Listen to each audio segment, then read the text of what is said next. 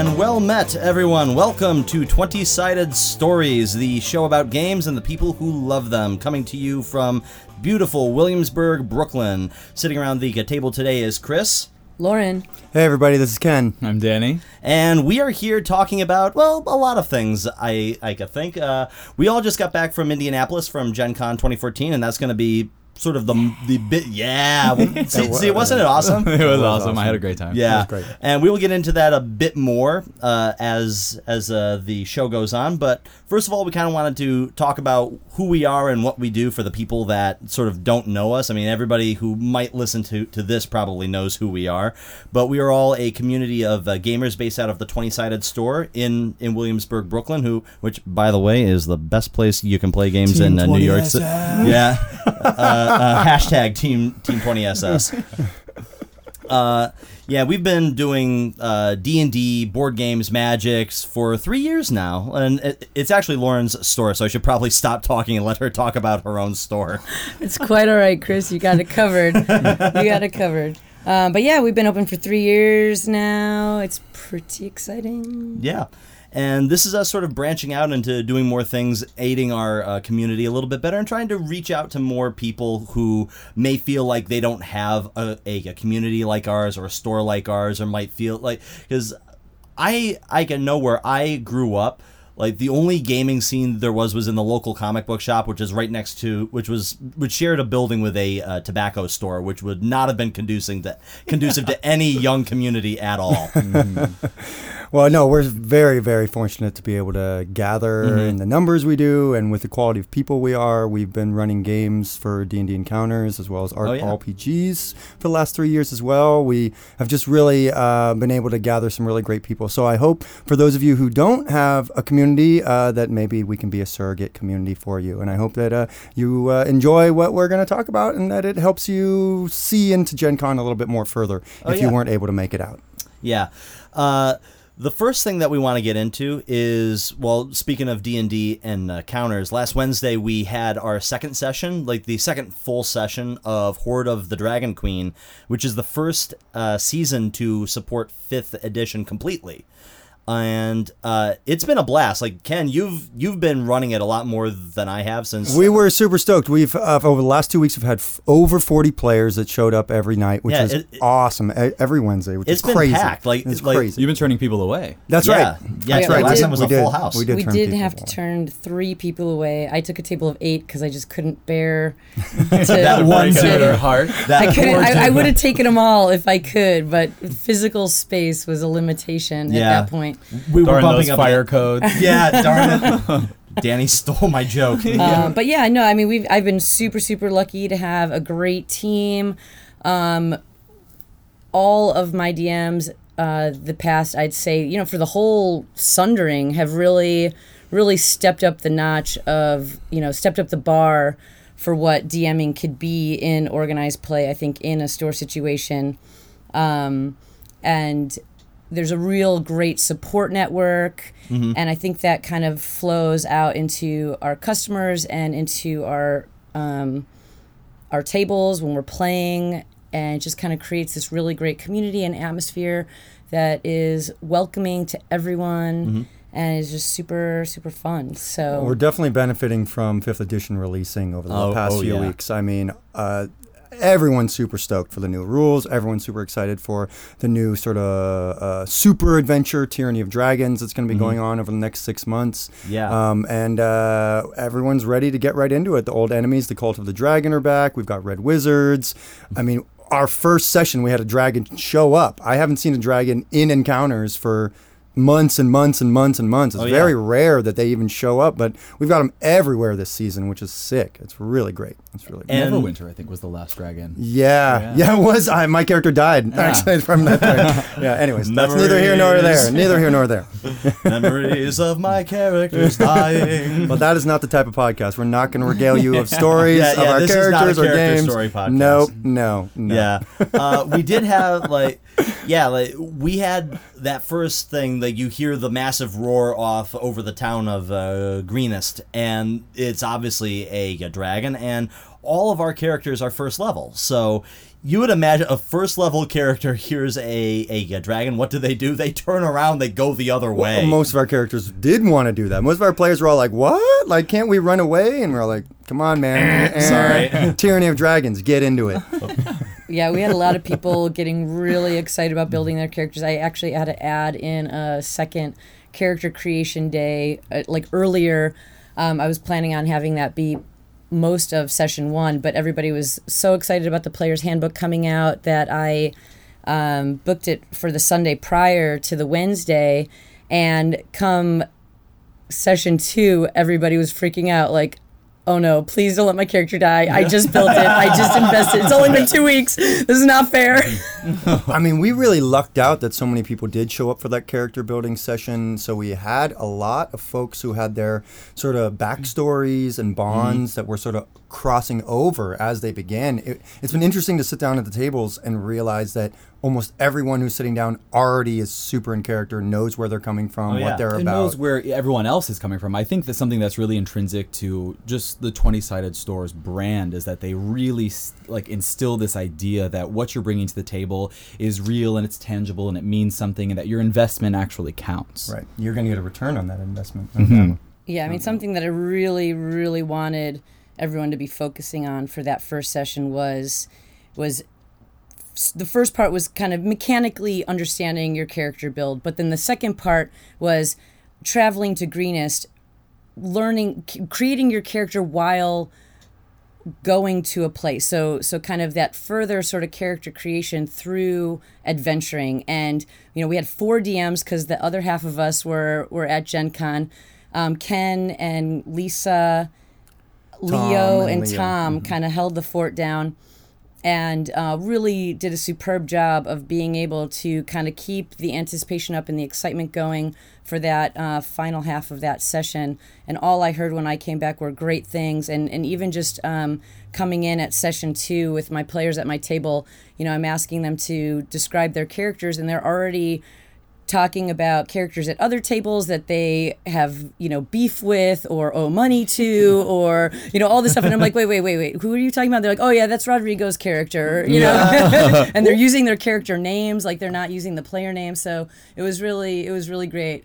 And, I'm actually really bummed out that I missed that first session, but we'll get on to how much fun we had at Gen Con later. Yeah. Well, I think what's really interesting, and I'd love to know if this is happening at other stores, is that so many of our players have self-generated organizations that they're a part of. So along with this idea of factions that Wizards of the Coast is really putting out, which is a great idea and really allows someone to dig into the world a bit more, we have so many player-created organizations. We have trading companies, and we have bands of warriors, Marshall, all these acronyms. I mean, I would say, we were calling them factions before Wizards of the Coast actually threw out factions, and that was like a huge kind of like, with our players, they were all trying to say like, okay, so cool. So I know Wizards is giving us these 5 factions, but since we've already got our factions, and I was like, whoa, no. Let's redefine this, because, I really want to make sure that our players can have an investment into the written material and really feel like the factions that they belong to have meaning and have purpose, like Danny said earlier. So we decided to call them affiliations, and we've kind of said to them, right now these are affiliations. They're bands of adventurers that have, people have been finding other followers from other players throughout many seasons of encounters. I think going back all the way to 4th edition stuff. And then so newer stuff that's sort of developed in the past couple ones. We've got Mary Legs Trading Company. And we've got the Pugs, that are like all under 13 years old from Baldur's Gate, the Futwick family from Baldur's Gate. They were all from the Dales. From the Dales, that was for the Crystal Staff season.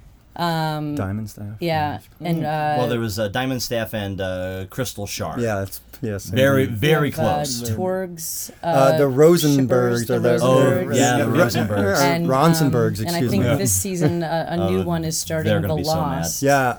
So What's interesting to see is that so many characters who belong to these affiliations are in different factions. So even though they've been connected through whatever their affiliations they share, they're in different factions. So it's almost this really interesting thing where these affiliations are infiltrating all these factions, Yeah. and they still are keeping faith with each other. We saw that a lot too, taking place when we were in the Underdark and we were playing in the Drow, and when we were we had different followers and different people were trying to kind of just utilize subterfuge and get in and try and get information about what everyone else was doing. Yeah. But to round back on something that Lauren had said, she was talking about changing the language, because we were saying factions, then Wizards of the Coast kind of brought factions into the game, and everyone was said, oh hey, something that's really cool about 5th edition that I've seen is that the language that they're using now that it's so loose and we're focusing on this rulings, not rules, and how easy it is to plug into the game and make it make sense and sort of massage it to where you need it to go, which is something that I think that we really struggled with in 4th, because you had this very defined, explicit way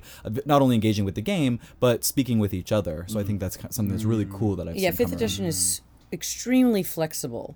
I think as far as, coming from all standpoints, coming from a player who's building a character and wants to kind of create something really cool, to the DM that's running the table that needs to just come up with things on the fly, to the organizers who are trying to organize an event and make sure that, for me, having 7 DMs, it was super evident last week where we were all literally running the same 2 pages of the module, yet the experience that every single player had at each table was totally different. It was almost as if every DM was running a completely different module, yet they got from point A to point B, and just the way that they got there was a very unique experience. And that is something that I've always really been excited about, is sort of letting, the idea that every DM has something unique about their DMing style and something unique to bring to the table. And so we get a lot of players that come to the store that are interested in DMing.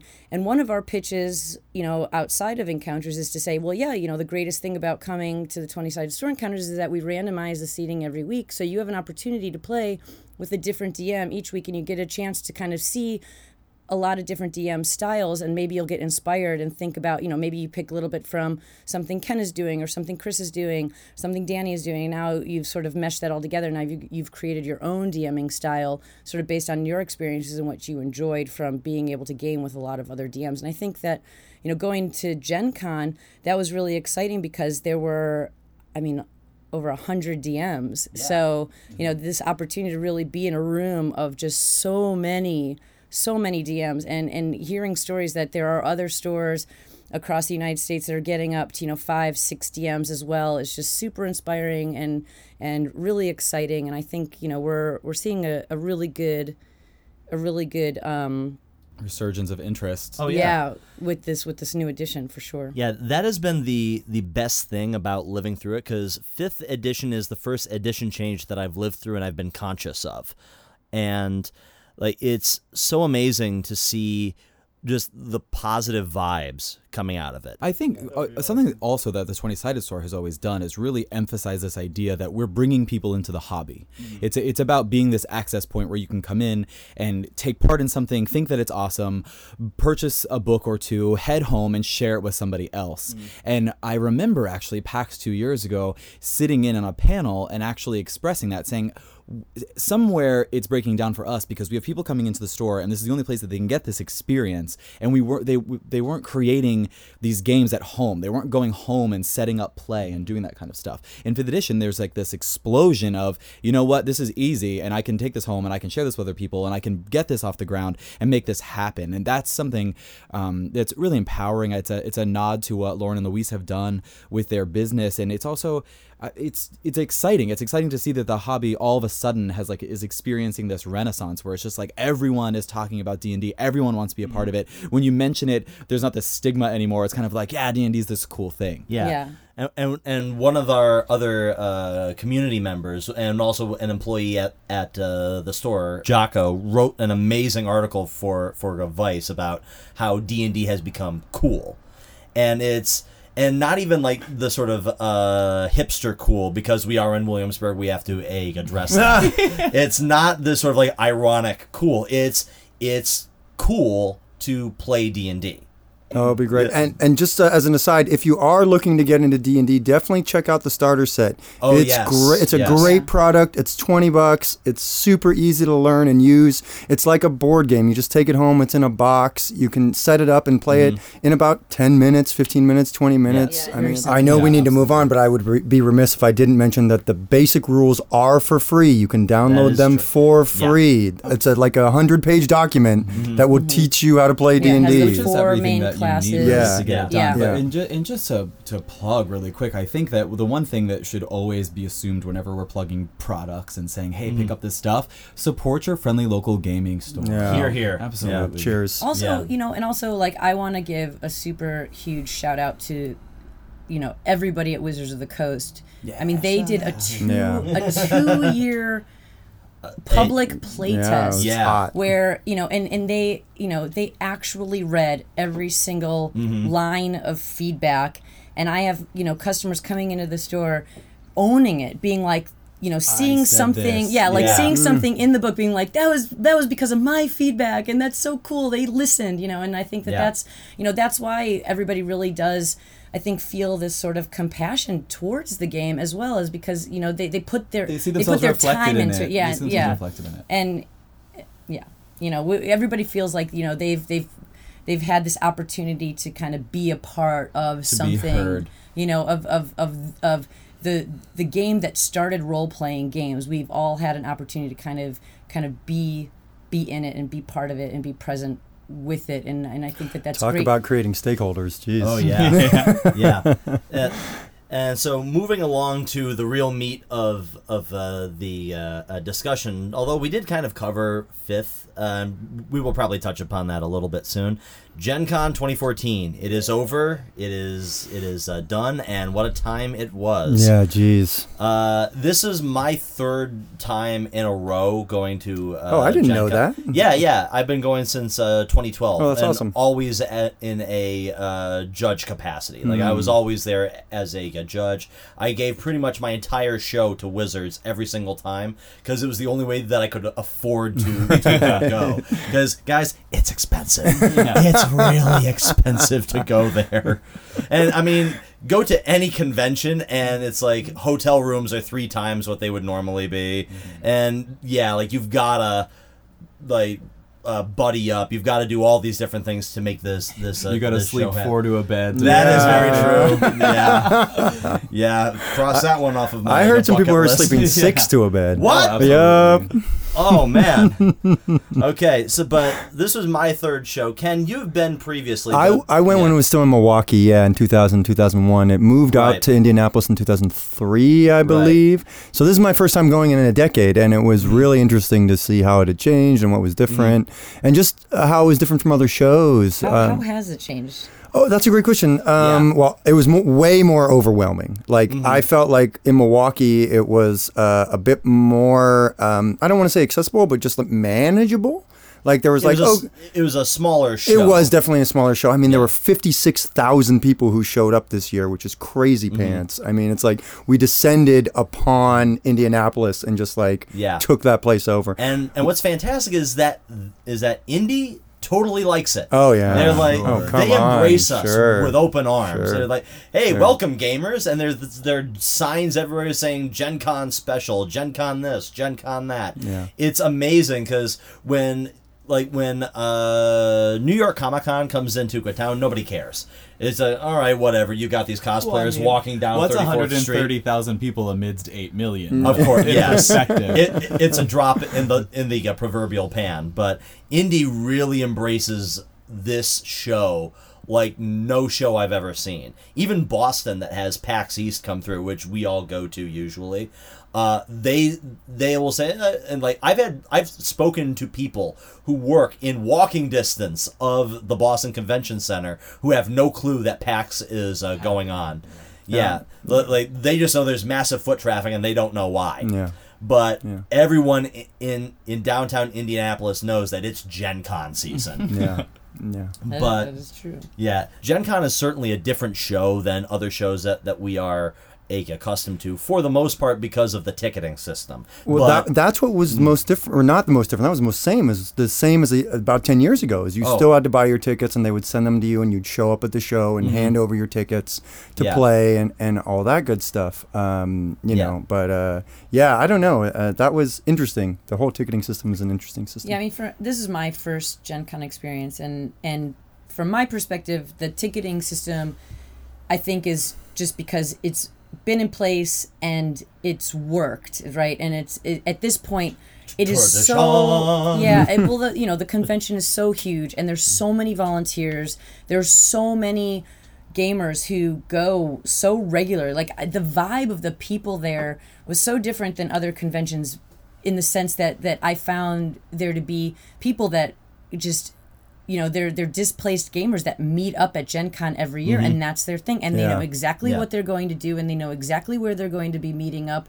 and it's a very sort of planned experience, which for me, you know, I'm not that much of a planner. When I go on vacation, I kind of like to just sort of see where things take me, and I realize the next time I go to Gen Con, I need to set a schedule. I gotta have a plan. I need to know exactly what I'm gonna do, because I found that with, you know, with the ticketing system, if you know what you want to do, it's great. You just log in, you find your events, you sign up for them, you know, especially if you do it early, those tickets get mailed to you. You don't even have to go through those lines, which were quick. Get those tickets mailed. Like, waiting on that will call line was a rookie move. Yeah, that's what we did. They do move fast. Like, it's fast for how huge that line is, but still, get your tickets mailed to you. Yeah, that was great. That was a good call. But I did find, like, you know, we a Brooklyn band, Chamber Band. Woo! Chamber Band was playing their first. Check them out; they're great. Their first Gen Con. They were playing their first Gen Con, and you know, they were in this room,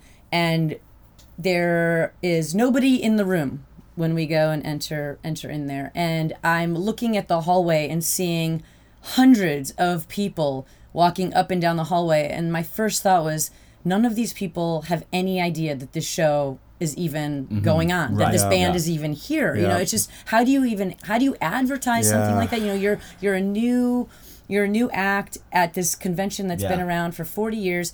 And how do you get in there? How do you advertise yourself? How do you get the name out there? You know, they drove in, they didn't have time to flyer or let people know. And I literally went into the hallway with their record and was like, there's a show upstairs, go check it out. And, you know, before we knew it, we had like 20 people in there rocking out to the show who were like, really? That's awesome. That's exactly what I want to do. And they just walked right in. Definitely. And they were super excited that they just happened to be walking down that hallway at that time. And so I think about, well, how many other things did I miss because there weren't these big flags or people jumping out at me? That's like, this is everything that's happening here, and it's the size of a gaming it's a huge manual. Book. Yeah, like There's basically, so much. There's your so brain much. can't even process how much is going on at this. It's show. overwhelming. It's all overwhelming for me. I basically came to the point where I was all like, the universe is going to take me where I need to go. Like, I'm going to run into the people I need to run into. I'm going to find the things I need to find. And it's just like you almost have to give yourself up to Gen Con. No, sure. This was Gen Con, take the wheel. Seriously. This was my first Gen Con, and we were talking about the game lowering barriers and becoming more accessible and inviting new people into the hobby. And I've played Dungeons & Dragons for so long, but I don't strongly identify with gamer culture, which we talk about a lot. And so for me, Gen Con has never...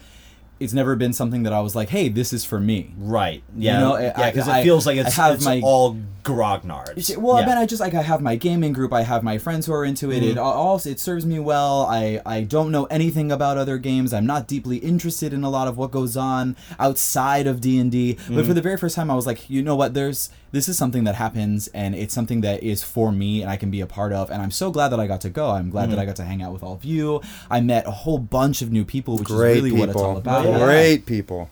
Yeah. Nobody there is like, everyone's there for the love of the game. Absolutely. And it's amazing that you can cram like 58,000 people into that room, and very rarely will you find one with a bad attitude. Yeah, everyone there down, is. Everybody had smiles. Everybody was excited to meet you and talk to you, and I've been to plenty of conventions where the crowds get to people and people kind of get like sort of this kind of like edgy, kind of like, just get me through. I just need to get where I'm going, and you kind of, and that vibe just kind of spreads out, and you feel it, and you're just like, it's this sort of anxious. But I did not feel that at all at Gen Con. Everybody moved at a pace that was comforting and welcoming, and I mean, it was unreal. That was the thing that really stood out the most to me, was really just the people. Yeah. The vendors hall at Gen Con was crazy. Yeah, I mean, like crazy. Speaking of it, you can walk through that thing 3 times and it was not so huge. see everything. It was huge. It was overwhelming. Yeah. Seriously. It's so big that certain vendors have multiple booths in it. Right. There were like 3 Chessex booths Yeah, there or were something 3 like that. Chessex booths. There were 2 Q workshops, like the ones that do the it's like branded New dice. York. You have to have a bodega on every corner. There you go. No There one you wants to go. walk 3 blocks. Yeah, there you go. And in Hall 1900, Starbucks. Yeah. Like going to the vendor hall, you obviously have to like. Oh yeah. Yeah, I hit like. I think I spent most of my Gen Con when I wasn't in the D&D area, which was huge. Like for the past 2 years, it's taken up that whole half of the Hall D. Hall D, the big play space, which used to hold True Dungeon, but I think Wizards just kicked True Dungeon right out and said this is ours now. But I spent most of my time either at the Wizards place running D&D, or hanging around the Kenzer and company booth, being a booth barnacle because of Hackmaster. Like, what was interesting is that Wizards didn't even have a booth in the vendors hall. They had their own booth next to their tables, which I thought was very interesting. Especially considering the launch of this new edition, like they weren't selling it themselves. They had like everyone else was selling it though. Very true. Everyone else was selling the Player's Handbook. I was convinced that Wizards was going to hold that Player's Handbook until Gen Con, because they wanted everyone to, that first bite of the apple was going to be all theirs. Right. I was wrong. There was all of the vendors were selling it. I think and that makes way more from sense. from a store's perspective, Wizards of the Coast actually does have a really, really great retail support, and even through distributors and retail stores, they really want to see other the people, product go. and see other people being able to sell their product. They're not trying to hold hoard all of it that for themselves. Sure. But speaking of Gen Con, Chris, you did something really cool there. You were an all-access DM. Oh yeah. They do, like, for the last few years, Baldman Games, who are the people who run the Wizards D&D play space, have had this all-access pass, which has been a thing. Like, last year was Ghosts of Dragonspear Castle. It was a Gen Con exclusive at that point, and it was, you could either go over here and play like the 2-hour Delve or the 4-hour Murder in Baldur's Gate opening adventure, or if you spent like $100, you had a private DM that would run you through a campaign that would take you from 1st level up to 10th level, and that was sort of the VIP area. This year they had decided they would do a $150 ticket. That would be, you get a personal DM that would run you through all of the D&D games. You had a guaranteed seat at everything, and your own table. And I was kind of concerned because, I mean, Dave Christ, who runs Baldman Games, it's his show. And thank you very much, Dave, for all your hard work. Indeed, Dave. Hold on. Kudos, Dave. Yeah, amazing. We'll get into that in a minute. Yeah. He will never hear this, but kudos, Dave. But yeah, like, he doesn't let you on as an all-access judge. Like, being an all-access judge is it's an honor. Yeah, it's an honor, and it's conviction that you are meant for this. Like this, that you are a good DM in order to get that. So I was a little concerned, like, man, can I handle it? Because we got those adventures super late. I'm not going to say how late, but we got them super late. And those are the adventures that are going to be played at D&D Expeditions, which That is is a new true. program that's starting in September. Yes, as and well, we right? will get Except into the for adventures. the finale. Except for yes, that Corruption is at going to be Crypt corruption at Candlekeep is a convention exclusive. Crypt Garden. Oh God damn it! PG-13. I can say that. I can say that. It's 13 and up. Yeah, Indeed. I can Damned is bleep okay. this. Indeed. Yeah. Indeed. Yeah, so it was corruption at it's confrontation at Candlekeep, corruption at Crypt Garden. Yep. Who names these things? Teo, love you. Thank you, Teo. Yes, but that is the sort of experience that can only be run at a big convention, and we're going to get into that in a slight bit because that was the one thing that we all experienced, and what an experience it was. But I was super worried that, like, you have these people who pay a lot of money to play D&D, and you feel like it's weeds out all the people who are just gonna sit down and be a jerk, Right. Because it's a big financial barrier to entry, Right. But I had great players. I had some people who have been playing games since Chainmail. And that is... I think my favorite thing that you had to say about your gamers was, didn't you have like 3 generations worth of gamers at your table? Yeah, I had a son, a father, and a grandfather. Yeah, that is awesome. incredible. Like That's awesome. that's to me that is what Gen Con is about. You know what I Definitely. mean? Like that right there says it all. It's like, it's my parents have a business and they do a lot of conventions, and my mom always talks about all the people who go to conventions as carny folk, because like you travel together, you see each other, at these, on the road at these places, and just to see the families that get brought into it and the people that return year in and year out, and traditions that are made based on it. So it's like not only is D&D a game that we all play and we all love, and there's a new edition out, but it is a tradition that families have done for generations, now 3 generations, and it's evident at your table for this exclusive D&D game where they get to play with like one DM for the whole convention, leading all the way up to the final finale of Crypt Garden, right. which was just, Epic. I was like, what a great idea. Who thought of that? Yeah, no, it's awesome stuff. It is really cool. We met this one couple rather, I think, who had gone to every true dungeon since it started or whatever. Wow.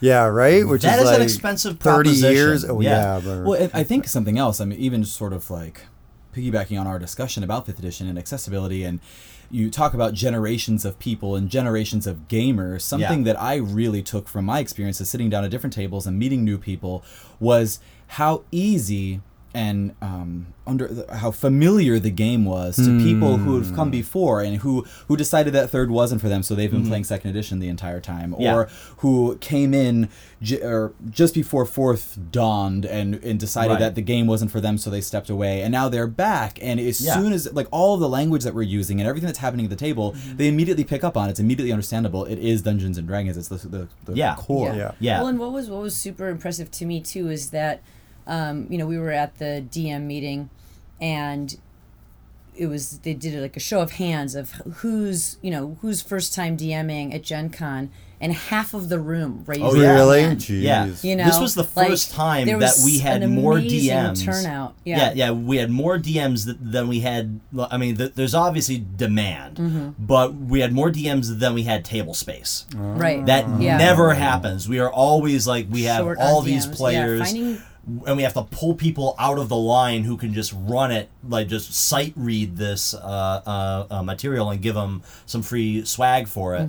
But we had people down the block who wanted to DM at this show and just couldn't get in. Yeah, and then on Threads, out of all the after the fact, there was a lot of conversations from the DMs saying like, hey, like it was super cool that most of my tables I had at least half of my players who had never played D&D before. Yeah. And this one, the person who started the thread was like, was that Is that like that- the norm? Yeah, is that the experience that the rest of you all had? And then, you know, all these other DMs are chiming in like, yeah, that's the experience I had as well. And like, to me, I mean, that's really cool, you know, just that people felt really comfortable to just drop in and sit down. Yeah. Absolutely. Yeah. I mean, it's only 1 week later, the very first weekend, we're already getting text messages and things from people who live here in New York that we met over there. And it just sort of expands your community. Definitely. Yeah, and definitely, and then going into like the organization and Baldwin Games, you know, just to really, you know, I'm running. I think, you know, I've got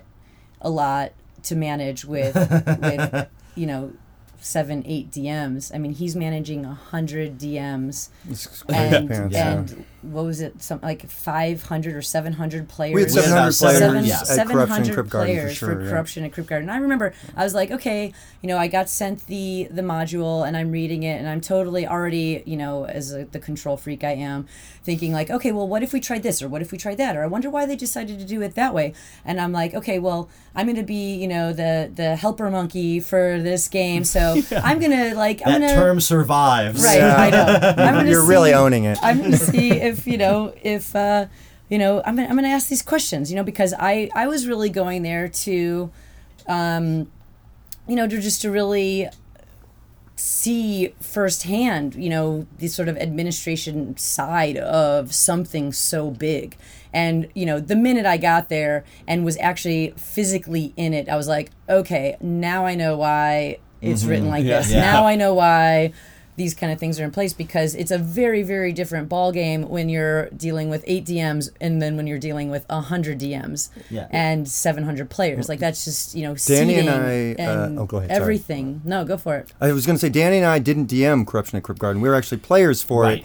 And speaking as a player, the level of communication and coordination that was going on between the DMing staff was amazing. It's like they were running messages up to HQ. HQ was announcing things. Everybody at the tables were cheering. Like, the things that we were doing at the tables affected the announcements that were being made. They had this whole, like, a projection screen up where they're putting different colored flags up, and they're like, the purple flag has been raised. And we're like, what does that mean? And it was great. It was really sick. It's a minor miracle that event worked as well as it really did. Like, all those moving pieces, like there's something was bound to break. Yeah, I mean, everybody was definitely nervous, but at the same time, the excitement level and just the sheer support of all the DMs and everybody who was involved in it, and all, you know, it's just everybody wanted it to work so badly that it was like, okay. And I think, you know, the fact that just people really have confidence in Baldwin Games and confidence in their way of running things, that it's just like, no matter what, we've got your back, no matter what, we're going to make this happen, no matter what, we're going to make this work. And it really showed. You know, it's like where there were holes or loose ends, they just got filled in the action of it, and in the, you know, in the thralls of it. It's just people coming up with ideas right on the spot and just making them work. And it was, you know, and I think that that's also the beauty of the way that these new modules are written and everything else, that there really is that room and that support to be able to, like, you know, also just function well. The module like was that. awesome. Yeah. The module was a lot of fun, and I took so much from the experience by actually going as a player. Lauren and I are so much alike that we want to step in and sort of like grease these cogs and make it awesome and be in control of what's taking place, and to just come and see it from the perspective of somebody who walks in and just gets swept away by all of the action that's taking place and watching all of the organizers in the action doing their own thing, and just to experience the game was really special and was really awesome. And I do have to shout out to our DM, who was probably, I mean, I'm constantly looking at DMing styles and thinking of ways to improve my own and to add things to my own game. And I had such a wonderful, wonderful time with our DM. Mateus Schaefer, great guy. Just amazing time. Really great.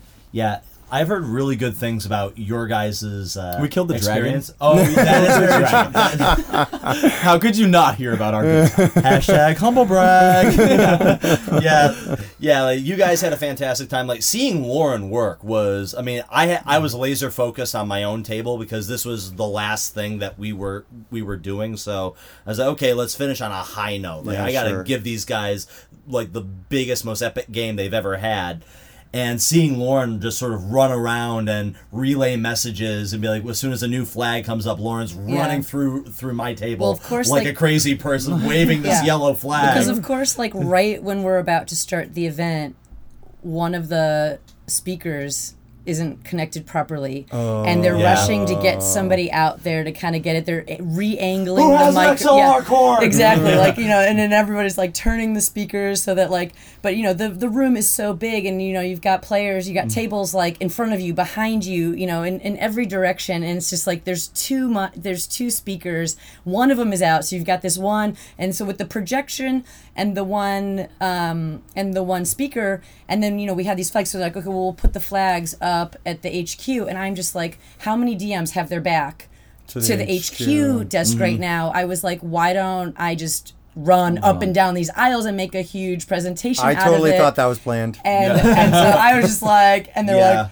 do it, whatever, just do it. And I was like, sweet. And I was like, which flag are we on? You know, and then there's just, you know, so just grab a flag. I would hear them make the announcement. I would grab the appropriate color flag and just like, you know, run all the way out. And then by the time I'd get back up to the HQ desk, we're already on to like another flag. Yeah. You know? It was cool. It was D&D cool. Epic is an apt title for the experience. It really is. And I don't want to give anything away because I know it's going to be played at PAX Prime. It's really? It's going to be played up at Fan Expo in Canada as well, I believe. So it's going to be played a few more times. So if you are able to play it, definitely get out there and try it. One thing that I loved about it was that at the beginning we really got to choose a pathway for the adventure that reflected our personal role-playing styles. Yeah, and that's so cool. And you know what? That was the one thing that I was like, I don't know. I was thinking, why didn't it seemed like from an organizational standpoint that it might have been easier to let the DMs choose the one that they wanted to run, and then that they would be super excited about it. But actually seeing it in action, that was the best choice. Really giving that choice to the players and to the table, and really being able to like make that work. Like, it was great. It was really, really impressive to see how Tao wrote that and how it really came to life. And I think, you know, I was standing next to him through a lot of it, and like, you know, just you could see like the smile on his face, which, you know, seeing 700 people play his game and just a ton of people coming up loving it and saying thank you, you know, and I'm sure there were a ton of people who didn't come up and tell him who wanted to, you know, I didn't see one, you know, and I was running literally through every table and through every aisle multiple times throughout that entire event, and everybody seemed to be having a good time at every table. I really didn't see any tables, and you know, and then when tables started finishing early, they started jumping up and helping out other tables, and like it was just, again, not to spoil anything, it was cool. It was seeing super, all those super people cool. Seeing all of those people be like cheering when the ballista went down, cheering when the necromancer and whenever something big happened, seeing 700 people raise their fist, huzzah, or groan. Right. Hearing that was fantastic because you know, like I had heard a few people say, who had screwed it up? That was us. We probably yelled that. But speaking of sweethearts, like we have to give special props to the Wizards R&D team, absolutely, who made themselves so available during Gen Con. I think one of my favorite things was when they wrote on that card. We had those cards that they handed out to complete like those 8 little. It's basically like a little scavenger faction card. To me, it was so funny because when I very first looked at it, I was like, are these guys crazy? I mean, all these people that are here, you're going to just sign your name to this many times? You're insane. Yeah. But... And Lauren had said it too, you know, so many people would want to come up and just thank the person who wrote the game and come up and thank this person. But I wonder how many people just missed the fact that they were among us. They're all right here. You could shake their hand and say thank you. And really just sort of just their accessibility and their warmth and their smiles. And, you know, on the last day that we're walking through the hall, when you're running into them and you're like, take my picture, I want to shake your hand. And they're still just smiling and being like, this is great, was wonderful. Because I know that I would not even be visiting the place on a Sunday after I'd signed my name all those times and hugged that many weirdos and gone through all of that. It was a wonderful, wonderful thing, and I think it does so much for the hobby for them to be there and be that accessible and to just sort of walk out. I mean, it's actually kind of interesting to do that, to think of how many people have just have had terrible things to say about the playtest process. And the new game coming aboard, to just kind of go out there and own it, I think was awesome. Well, and I Because- think, but that's yeah. the thing too. It's like, whenever you've got people commenting on the internet, it sounds so much louder, right? It's like this one voice seems to overtake the millions and millions and millions of other voices. And I had an opportunity to speak with a lot of the R&D team about the feedback that was coming in, and it definitely was the case where it's like they're getting bummed out, reading stuff online, but then the feedback that was actually coming in, like the stuff that was actually coming through the public play tests, was just saying the complete opposite. And so that was really sort of inspiring and kind of hopeful for them moving forward, and I think gave them a lot of drive to just keep it going and really keep things moving forward. I think they were all really happy to have it finally come Done. out. Yeah. Finally Yeah. show it to everyone, and they deserve all the kudos they get. It's a Yeah. great game. It's an really amazing game, and we were speaking to Mike and to Rodney Thompson. Yeah. And Great that Rodney was- was like, I was so like, he's like, he's just quote, like, I might ruin this, but Paraphrase. paraphrase. Yeah, Paraphrase. I mean, he basically said that like he would get so bummed out when people would say that it was just a publicity stunt, because he was like, I read every single piece. And there was like a haunted feedback. look in Yeah. his It's like- eyes it's when he like- said, like, you it's could like see he was in just the see trenches. spreadsheets, like in his, like Yeah. reflected I have in been his in it. eyeballs of like every. But Wizards was fantastic to us. They were fantastic to all of the players, making themselves so available. And like Jeremy Crawford had a brilliant speech about going through the brilliant playtest. vest. Yeah, he had a great vest yeah. on, man. Yeah, that was like a power vest. It was Yeah. +5.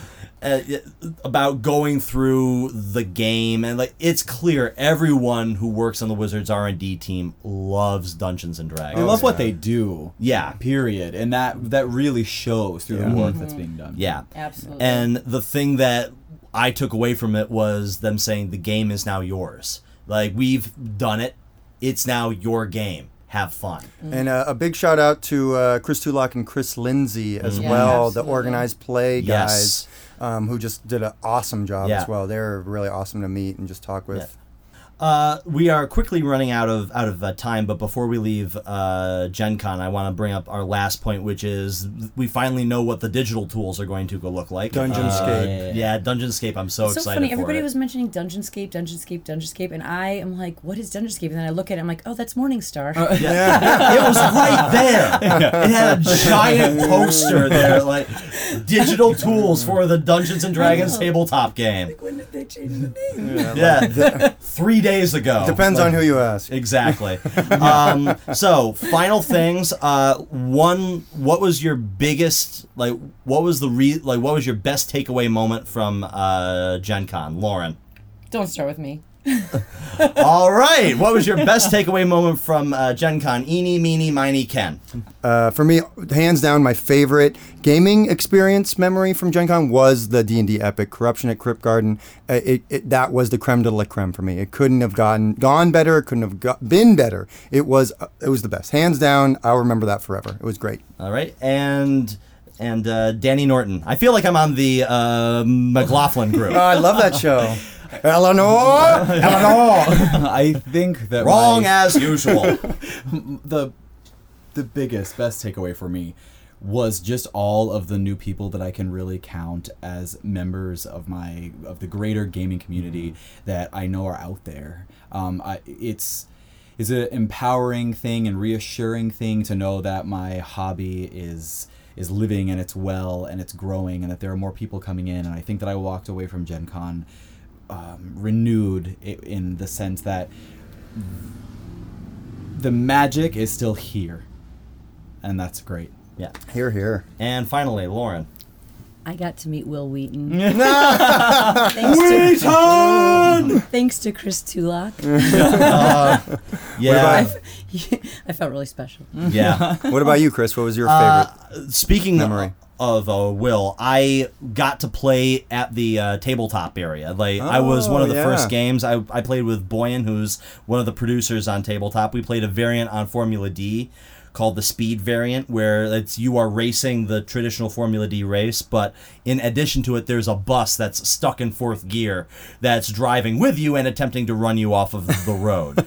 We had a great moment where one of the players was constantly rolling fantastically, so her character was like smoking, talking on the cell phone. There was a baby in the back, driving with her knees, yet still making those hairpin turns, and then the bus just rams right into her. Car blows up, carnage, death, and destruction. It was an amazing experience. I was so glad to have been in there because the Geek and Sundry people are fantastic. Yeah. So that is going to do it for this program. I want to thank everyone for listening to us, not watching because you're not in the room with us. Yeah. Or are you? So where can we find everyone? Just want to let you know I'm Ken Breeze. I blog at burlingsbeard.com. Check me out. Yeah. I blog about D&D all the time, gaming in general, Gen Con recaps there as well. For me, honestly... yes, read that. That's a fantastic recap. Thank you, Chris. Read it. Appreciate that. And Danny? I'm actually a pretty active community member of Wizards of the Coast community boards in the Dungeons & Dragons forums. Nice. So if you want to hit me up, my name is Mr. Popstar. I'm always in there kind of assisting other people. The thing that I think is really cool about it, when you talk about all of the gamers out there who don't have communities to plug into or they don't have local gaming stores, that's an outlet for them and it's a way to step in. And I think that Lauren really nailed it when she said that some of the voices on the internet are just so loud. Yeah. So if you want to come in and affect positive change on the internet, engage. What? Yeah, no, it's good stuff. There's a lot of good people, people from all over the world come in, and there's a lot of opportunity to really sort of reinforce and support the games of people who are just getting their feet wet. So it's a really great thing. And Lauren, well, we obviously know about the store, and we will get into that. But where can they find you? Well, not everybody, right? We're gonna reach that out beyond the 20-sided store, and we're gonna welcome anybody who does not know about the 20-sided store, and anybody who does know about the 20 store, to remind them that every Wednesday we are running D&D encounters. We also run a ton of alt RPG events on Sunday. We run board games. We run Magic the Gathering. We've got a lot of games. We've got a great location in Williamsburg, Brooklyn. You can find us at 20sidedstore.com, all spelled out. You can follow us on Twitter at 20sidedstore. And we'll be seeing you around. Yeah, my name's Chris. You can follow me on Twitter at justchriswood. I'm also on Google+, but that is too long for me to even say right now. So I don't even know why I brought it up. It is getting late. So thank you all so much. We will see you next time. And until then... keep rolling those 20s. Yeah. Thank you all so much. And we'll see you. Bye. Bye. We thank you for listening to this episode of 20-Sided Stories. For more, visit us at www.20sidedstore.com or at 362 Grand Street in Williamsburg, Brooklyn. This podcast was produced by Mad Scientist Audio in conjunction with Studio Belanco and with music by Sonia Manalili.